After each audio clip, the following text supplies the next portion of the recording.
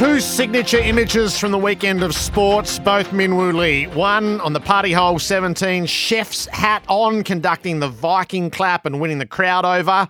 And the other, the bent knee celebration after chipping in for Eagle at 9, a shot that his coach said won him the tournaments. The back page headline of the Courier Mail is Woo-hoo. I know out on the fairways on Saturday with Min Woo Lee was Robert Craddock. This is our last chat for the year before we both hit the test circuit. Hello to you, Crash.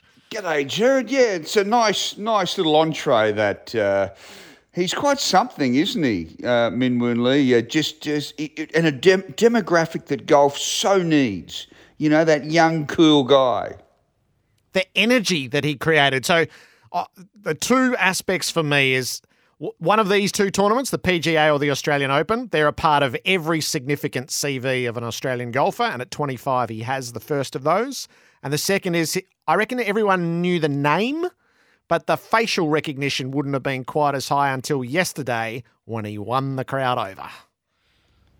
Absolutely. And he really did. Like, I walked a few holes with him on Saturday. I could sense it, I could hear it, I could feel it on the party hole. Just, you could almost, you know, that tangible feeling you're seeing a guy's profile rise almost by the hour? Yeah. But look, it had a really nice year. In 3 of the 4 majors, he had finished 21st or better. And at the pre-tournament dinner, Adam Scott, they had a panel discussion, and they said to Adam Scott, right, we're going around, but you've got to say what you admire most about the person on your right. To the person on his right was Min Woo Lee. And he said, I tell you something I've noticed about him. He rises with the big occasion, and it's a rare and very precious skill. And you saw that at the majors this year. Adam said, when the heat's on, you know, the sense of sort of showman within him, the big stage guy, some guys are born for it. He said, and this fellow is. And he said, I'm telling you, very few are. And I just thought of that yesterday as he was going 16, 17, 18 and, you know, having a little bit of by-play with the crowd, the chef's hat. I mean, most golfers would be too superstitious of that, thinking, oh, what if I had a 17 on the last? Yes, lose. Yeah. And honestly, that's how blokes think. They're terrified of jinxing themselves, whereas he's got that swagger of the Generation Z who, you know, just a couple of 100,000 social media fans, and that's getting bigger and bigger. It's taken golf to a place where it needs to go and finds very difficult to go. And that's what was so significant, Crash, is golf in this country has such a capacity to regenerate. And even the honour roll for this tournament recently has been Cam Smith and Adam Scott. So they've dominated, they've come back, they're the players of their generation, and now we've got the next one coming through, and at 25 years of age at the end of yesterday's broadcast, I was thinking, right, there's the bloke we're barracking for the next 15 years. Oh, yeah. And what I sort of like about it too, he's a few years younger than Cam Smith, but Cam takes it to a completely different part of the golfing world. Like, he's first thing he does when he gets home to Brisbane is have a pie. He's a 4X gold man, and he's Travis Head. You know, whereas Min Woo definitely isn't. You know, he's at a completely different sort of demographic, and that's the charm of both of them is very unique. So that's right, and I think. But to be born, you just get a feel sometimes of a guy who just loves the spotlight, and he does. You know, he gives punchy press conferences. He's sort of out there on social media. You know, his sponsors enjoy him. So I think. You're right. Golf. Just when you think Australia could be entering a flat patch, and you're seeing guys sort of fade to, you know, Adam Scott's at the other end of his career, yep. Isn't he? And suddenly they just appear. It's quite wonderful. So Cam Smith missed the cut and you would have seen this. He was highly emotional, which gave you an insight into just how much it means to him. How did you take that in? Interesting. Yeah, he met the press boys after the last when he missed the cut by, was it 8 or 9 shots, after being a 3 times winner of the tournament. I have to say I loved it, you know, in a quirky sort of way, because you got to remember the guy signed on to live for $150 million. So he's playing for beer money in the PGA. But I reckon there's 3 or 4 factors at play here, Jared. One, he did accept appearance money to play at the tournament. So he's hating the fact that he's not living up to that by being there on the weekend. He even turned up on the weekend to sign autographs for kids. Secondly, a lot of his mates who are blue-collar boys are saying, mate, I can't get there before Saturday, but I can't wait for the last 2 days. And he only sees them once a year. This is his tournament. And I know there were people out there I saw all these shirts with mullets on them, and you know, some guys had mullets fastened to their hats. You know, they were artificial hair. And it had a really nice vibe. And he loves that. It's the one play. We forget that unlike an AFL team, he has one home game a year, like one truly home game a year. And guess what? He was out of it at half time by not making the cut. So it just wasn't him. He was missing greens. He was missing short putts. And he's got the game's best short game and just really down on himself. But what people loved about it, Jared, was he cared. He cared about letting his mates down, and he cared about letting the tournament down at a time when he doesn't have to care about anything. His battle's run and won. He's worth 150 million Australian. And yet he was sort of filthy on himself. So I'm saying this, that in a quirky sort of way, I sort of admired him even more for that reaction than winning the tournament last year in a quirky sort of way. Yeah, I like that. And it's golf's feature fortnight. So you talk about Cam having one home match a year. Is these the 2 weeks that matter most to Australian golf, the PGA into the Australian Open? I think having been at the Phoenix Open earlier in the year, every tournament should have a party hole. We know it works spectacularly well in Adelaide for Liv. This was Royal Queensland's first go at it. How did you think it went? Yeah, I went and stood there for about 40 minutes and felt, Jared, every bit of my 62 years because I was stone cold sober and it was 11 o'clock in the morning. And I'll tell you what, a lot of the crowd was still very nicely, even at that hour. I don't know what time they started. I'm trying not to sound 110 years old here. But for mine, it was. I like the concept, and golf needs every fan it can get, and it has been too serious. But I felt the sweet spot was somewhere between where the reverential silence on the rest of the course and the AC/DC thumping, shouting, and Kiss sort of shouting out loud at the party hole. Like it's not sort of my scene, but I've got to. You know, I did look at the round and the guys were enjoying themselves. So yeah, I can see it's got a place. Yeah, I think differentiating it from the rest of the course, and then it really is up to the golfers to either embrace that or not. It makes it a sort of a signature ticket to go and be there for a while, and it can be your jam or not, depending how you feel when you get there. The high-end corporate part of it at Phoenix was really something, and that has differentiated that tournament. And I remember leaving there earlier in the year thinking, well, every tournament should have one of these. This is not exclusive to the vibe at Phoenix, and it just adds to the how do you want to savour the day? You can wander the fairways and pick your, every third hole or however you want to do it, or sit on one hole all day, or you can go and be part of something exuberant, which I know at times has spilled over the top. It was Robert Allenby who took exception those years ago, wasn't it? But I think it's a worthy dynamic to have attracting that next generation of fan. Yeah, and I guess one thing I've got to concede, Jared, is this. Golf can be a challenging sport to watch live.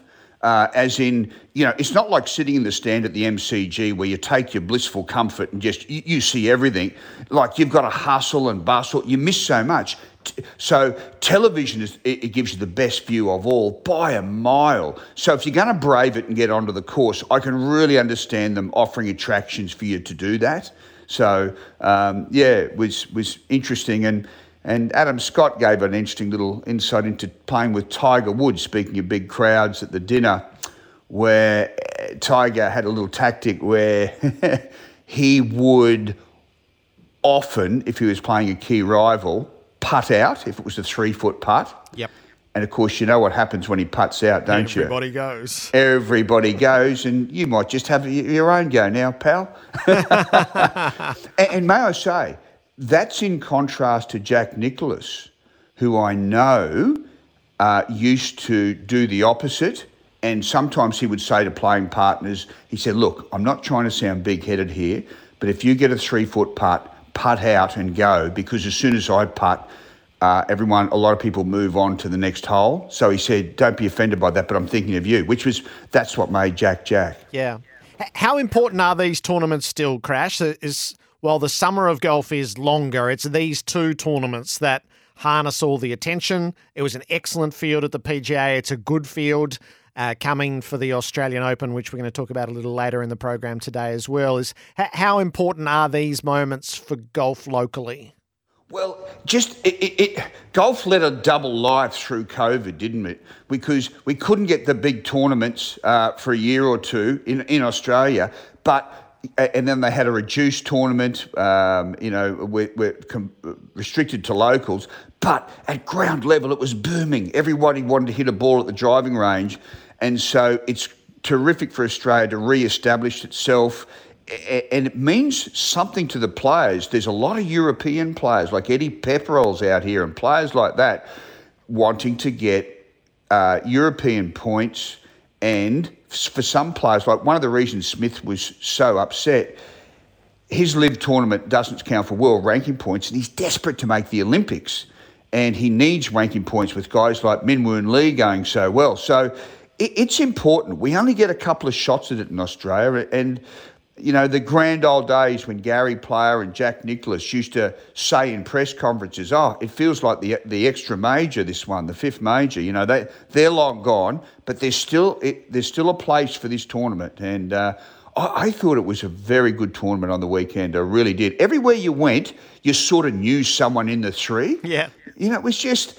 It might have been a Rod Pampling coming back and playing in his early 50s and talking to a few mates. You know, it might have been an Ogilvy, Jeff Ogilvy, or it might have been a young star. But it's a good sign to wherever you turned. You know, it might have been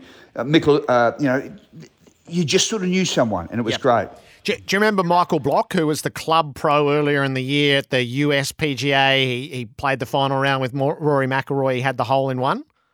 Yes. Yeah, so he's going to join me later in the show today. So he's here for the Australian Open, and he's had a phenomenal time since. So he's living the dream of every club pro who never quite made it. And since that moment, he's been in such demand. He's been around the world, and he's been brought out here for the Australian Open this week. Well, I've got a question you've got to ask him, all right? And it's a controversial one, but I tell you what it is. It's that I really enjoyed it when they signed him up because he's sort of every man's hero in a way. Yeah. The bloke we always wanted to be, who's living the dream. But when the PGA posted on social media, there was just this discord from several ex-golfers and a couple of caddies saying, hang on, if he hasn't got no, it shouldn't come to this. You should not have, he's costing someone a place in this field, you know what I mean? Because he's been invited as a novelty act and there'd be some guy in the rankings who should be there ahead of him. And it went on and on Twitter. And I thought, goodness me, it's just one place. But it was there, Jared. Yeah. And I reckon a good question for Michael Block is, have you had any resistance as you travel to anyone saying, oh gosh, you know, I wish I could have got an exemption like that? Because it is part of the story. You know, people, you know, he's gone outside the normal qualifying route to get in. So it'll be an interesting story for Michael Block. Robert Craddock, wisdom and experience on a Monday morning. I've got a lot of cricket questions, a lot of cricket issues to set up what's to come in December and January when we hit the road for the Test summer. Australia's team thrashed last night by India in the second of the T20s. We'll delve into cricket with Crash in a moment. Melbourne's weather, drizzle at times. Hasn't there been drizzle? Top of 19 for City Power, supplying power to homes in the CBD and inner suburbs. The wisdom and experience of Robert Craddock on a Monday. We've promoted up the order. It's our last chat before we hit the Test circuit for the year. Crash, there's been so much to savour at the end of the World Cup, and I thoroughly enjoyed on the weekend reading the long pieces around Travis Head and and Pat Cummins. Meanwhile, a version of Australia's team continues to play in the T20s, which is about as crass as content gets. Australia got walloped last night. The quick lesson of the first two games for me has been Australia has great depth on the batting front, but not much depth on the bowling front, and is giving out big scores to India. Oh, yeah, exactly. And that's an Indian team that's very much their second 11 there. And you're right, Jared. You know, after the glory of the World Cup, within a week we found out what's right with cricket. Now we found out what's wrong with cricket. I mean, this game is just so flat, isn't it? And as we said, it's like coming on stage after Elvis and wobbling your hips, people saying, "Oh, mate, can you just get off?" Yes. But look, you're right. I mean, Nathan Ellis, Marcus Stoinis took the new ball. Nathan Ellis, Glenn Maxwell bowled first change. Then Sean Abbott bowled 3 overs for 56. Adam Zampa was in there. I like the fact Tanveer Sangha, the leg spinner, is playing in this game. 4 overs, none for 34. Not bad, all things considered. So you're right. And it just goes to show you the big boys are still the big boys in Australian cricket. I mean, we you know, Hazelwood, Cummins, Stark, they've been around for a decade, but they're still very much the pillars, aren't they, of everything we're trying to do in the sport. Yeah, I don't think there should be a great eagerness to pension them off anytime soon. So it doesn't matter a whole lot, and in fact invites ridicule. It matters to the individual. So the Inglis century was so good for his progression. He's clearly inherited the gloves as the white ball keeper for the time being. So that was great in game one.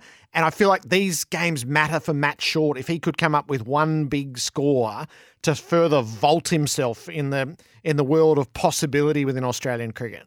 Yeah, well, he's seen very much of the next generation, even though he's 28, Matt. Like, he's no boy. So, you know, but he's just in this position where there isn't a lot of depth in that age group. So he is one they are watching closely.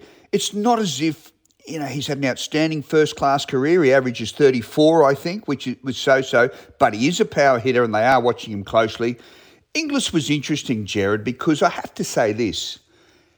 Yes, he did a nice job at the World Cup, but I didn't necessarily see him do too much that Alex Carey could not have done.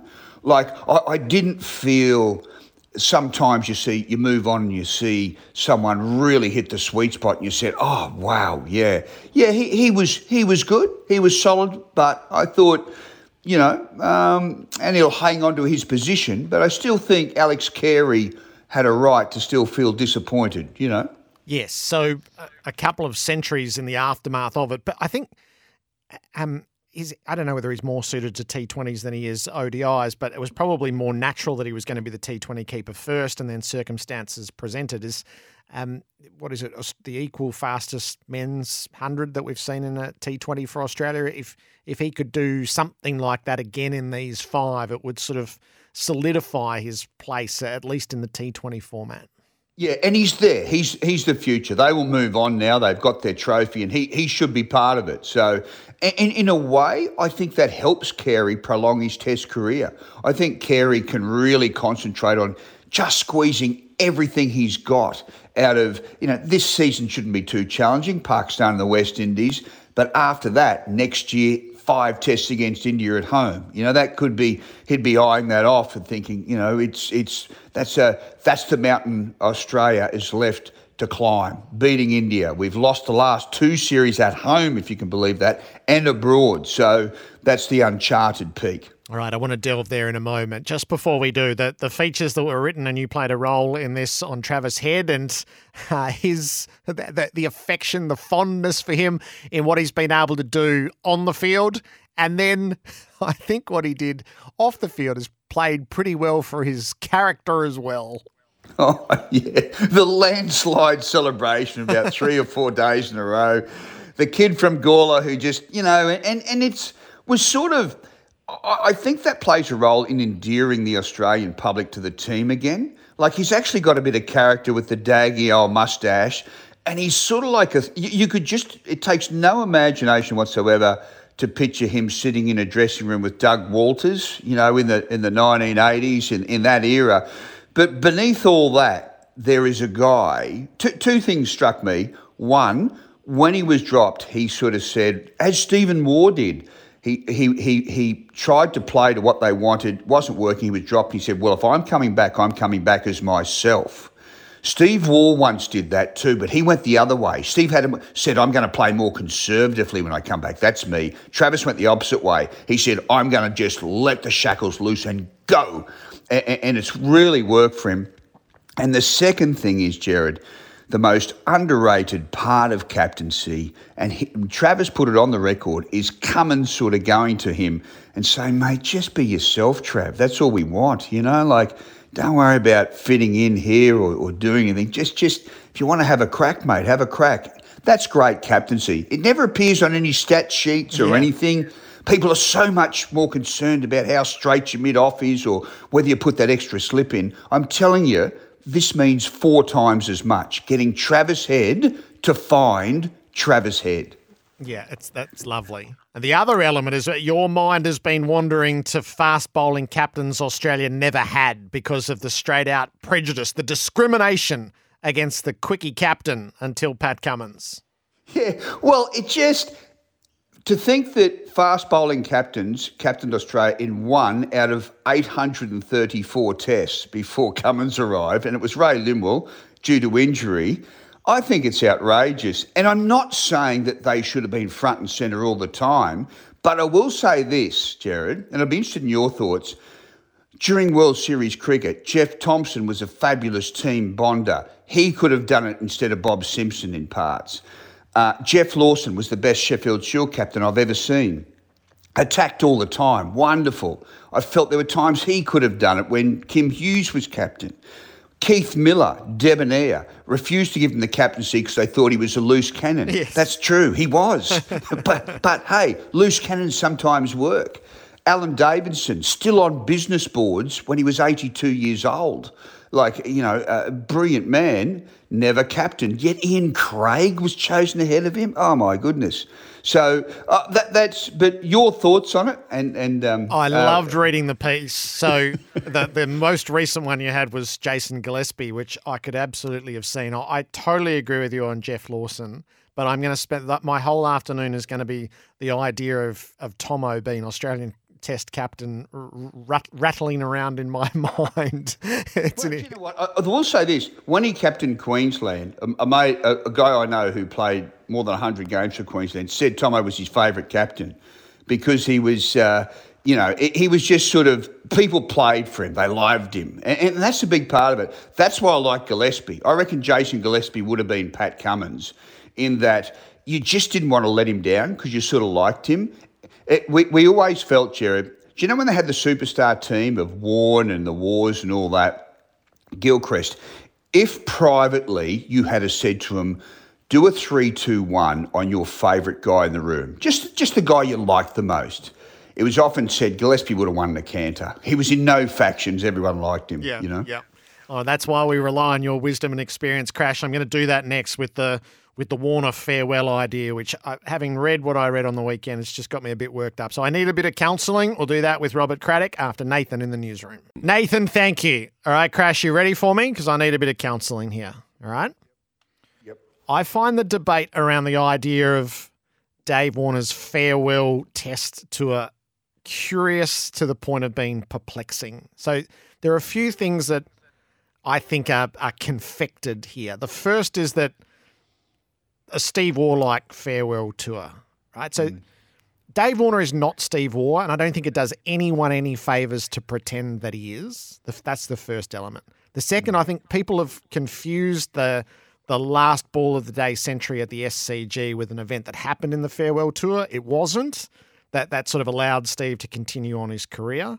The third is that there was a degree of silliness to that. It was fun to a degree. It was indulgent, absolutely. People were given red hankies with their newspapers to go and see Steve Waugh off. Feels to me that's not really what Australian cricket has ever done, and you'll recall this better than I, but Alan Border's last test was he was batting out a draw in Durban in the middle of the night. People will say Glenn McGrath and Shane Warne, but they announced their retirements mid-series, and in Warne's case, absolutely abruptly and ahead of time. So it was organic. It wasn't orchestrated. And to give Warner these 3 tests, you pointed out that this now all has to be focused on India and the next summer that comes. So 3 against Pakistan, 2 against the West Indies, 2 against New Zealand. That's it. Red ball cricket is a finite resource these days. To give Warner these 3 tests, Australia has to stare itself in the mirror and say, we're going to hold back progress. And it's important on a few fronts. They're going to need a new opener at some stage, as reluctant as they are around Bancroft and Harris and Renshaw. Someone's going to have to do it. And they've got this long-term project, which has been the best investment I've seen in my time in Australian cricket in Cam Green. You don't want to leave Cam Green out of the test side for too long now, and he can't replace Mitch Marsh. So you could do, if you wanted to, in a season where Australia is going to win and everyone's going to make runs, you could do something fancy and experiment at the top with either Labuschagne or Head and bring Green into the middle.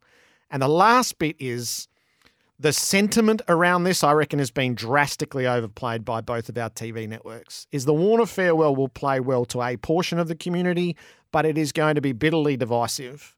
And I think that has been missed. What am I getting wrong here? No, look, you're not getting wrong. And, I get your point.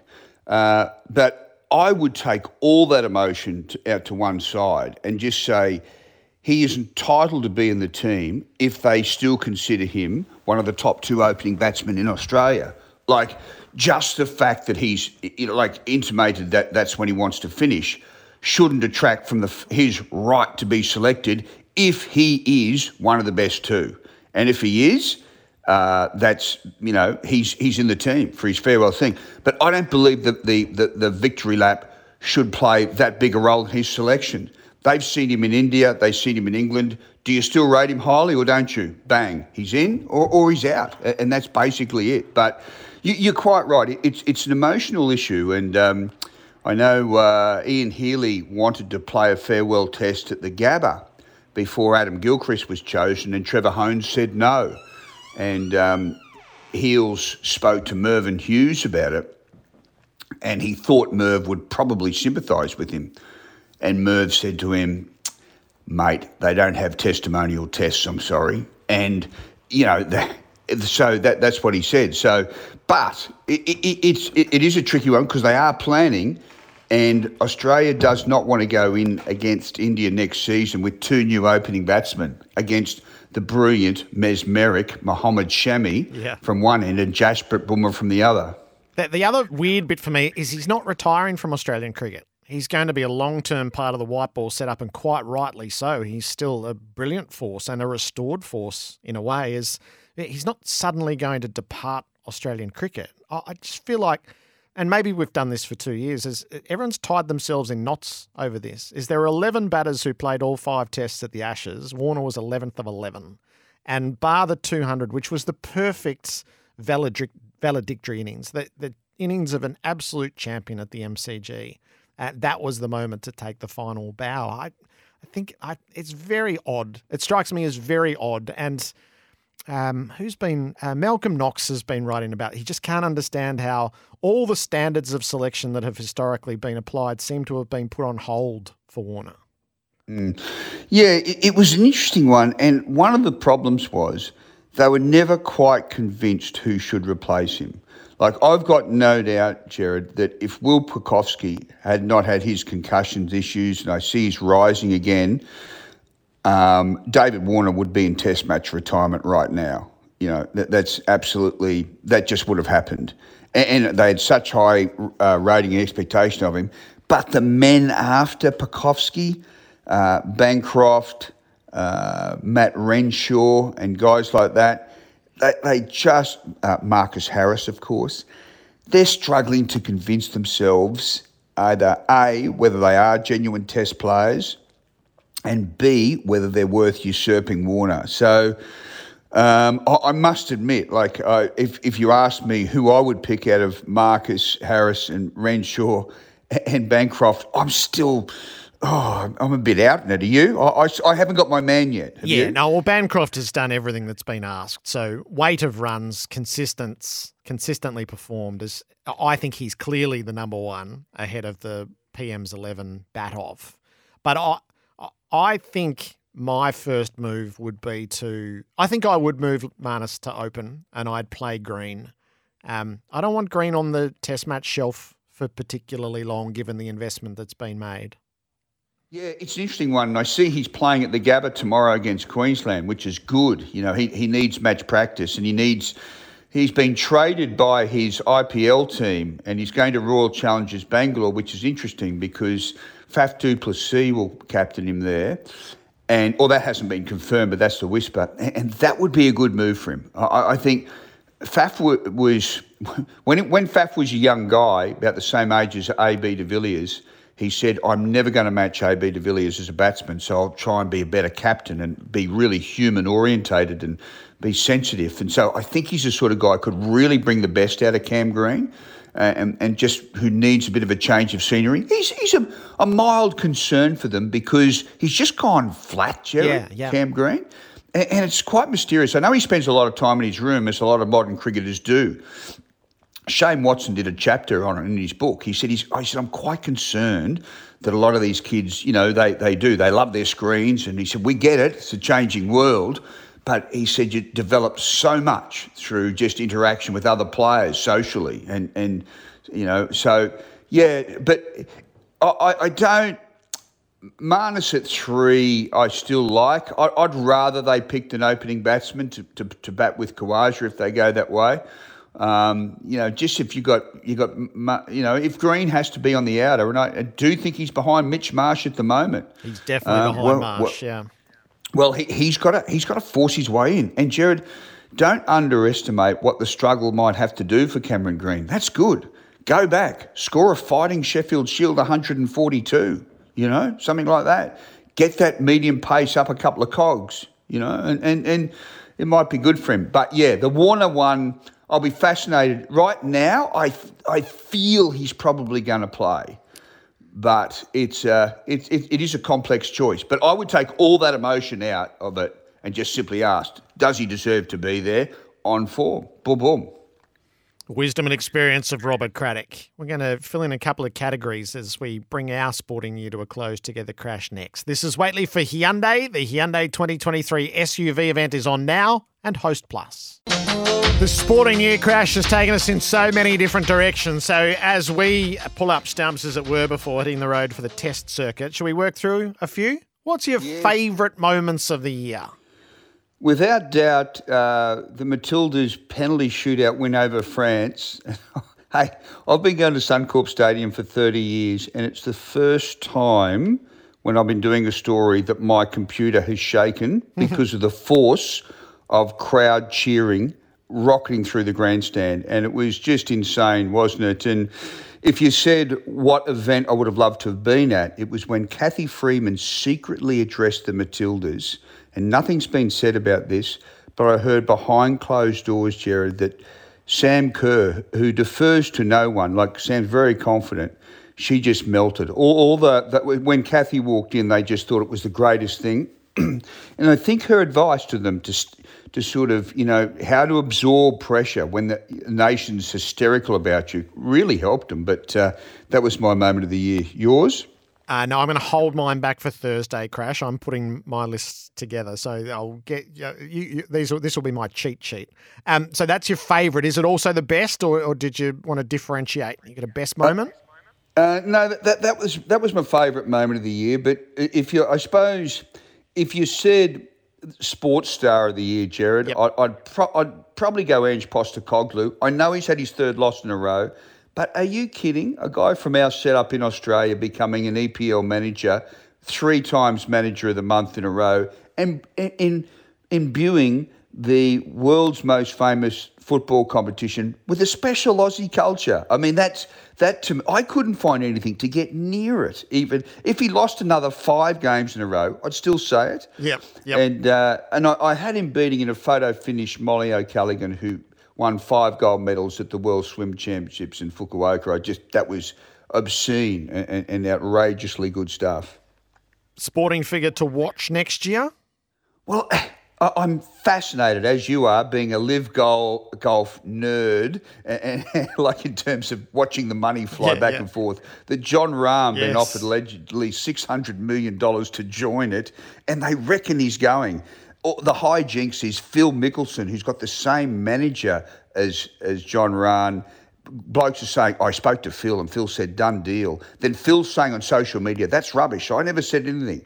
But if he goes, wow, that just tips the balance so much. And I think, that Liv then just has the not just the galaxy of former stars, but the big dog in the fight. And it would be an extraordinary victory for them. And look, one other one, I did a function Friday with Ariane Titmus, our champion swimmer, and who downed Katie Ledecky, and she was just wonderful on stage. And her colourful coach, Dean Boxall, Jared, I said to him, how challenging is it reclimbing the mountain after you've just climbed and won a gold and now you're famous and been distracted and everything?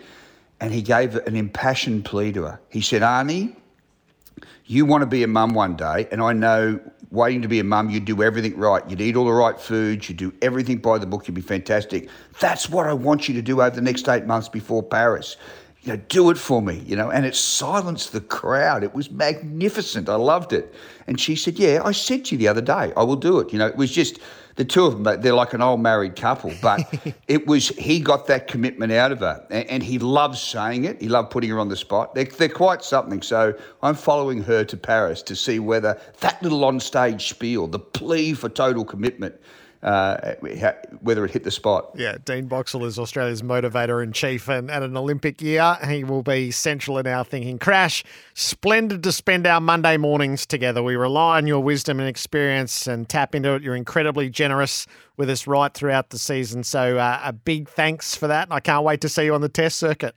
I can't wait, Jared. I'll see you in Perth. It's been a ton of fun, and long may it continue. But Jared, honestly, it was my pleasure, and it's an early happy Christmas to everyone, but happy Christmas anyway. Thanks, Jared. Terrific, Crash. Robert Craddock, the wisdom and experience of all of his years of journalism. He's one of the great storytellers, and I thoroughly enjoy our chats each and every Monday.